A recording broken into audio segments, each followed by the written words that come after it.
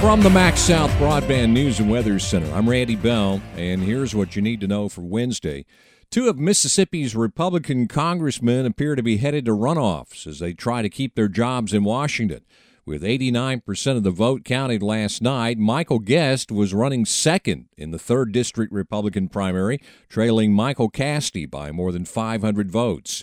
And in the 4th District, Stephen Palazzo led the field of 7 candidates, but will likely face Mike Ezell in a runoff. Mississippi's two other congressmen, Democrat Benny Thompson and Republican Trent Kelly, won their primaries easily.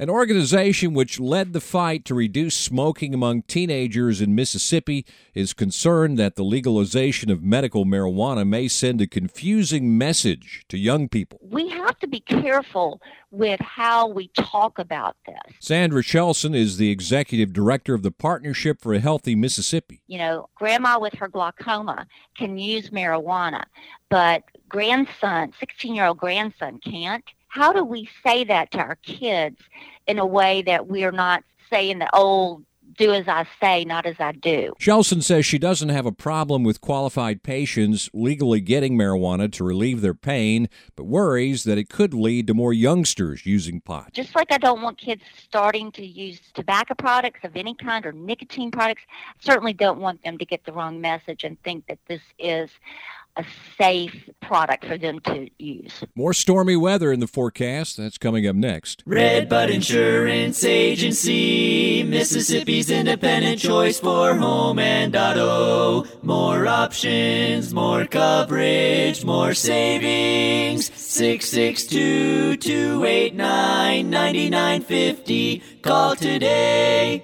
Spring may be winding down, but storm season's not over yet.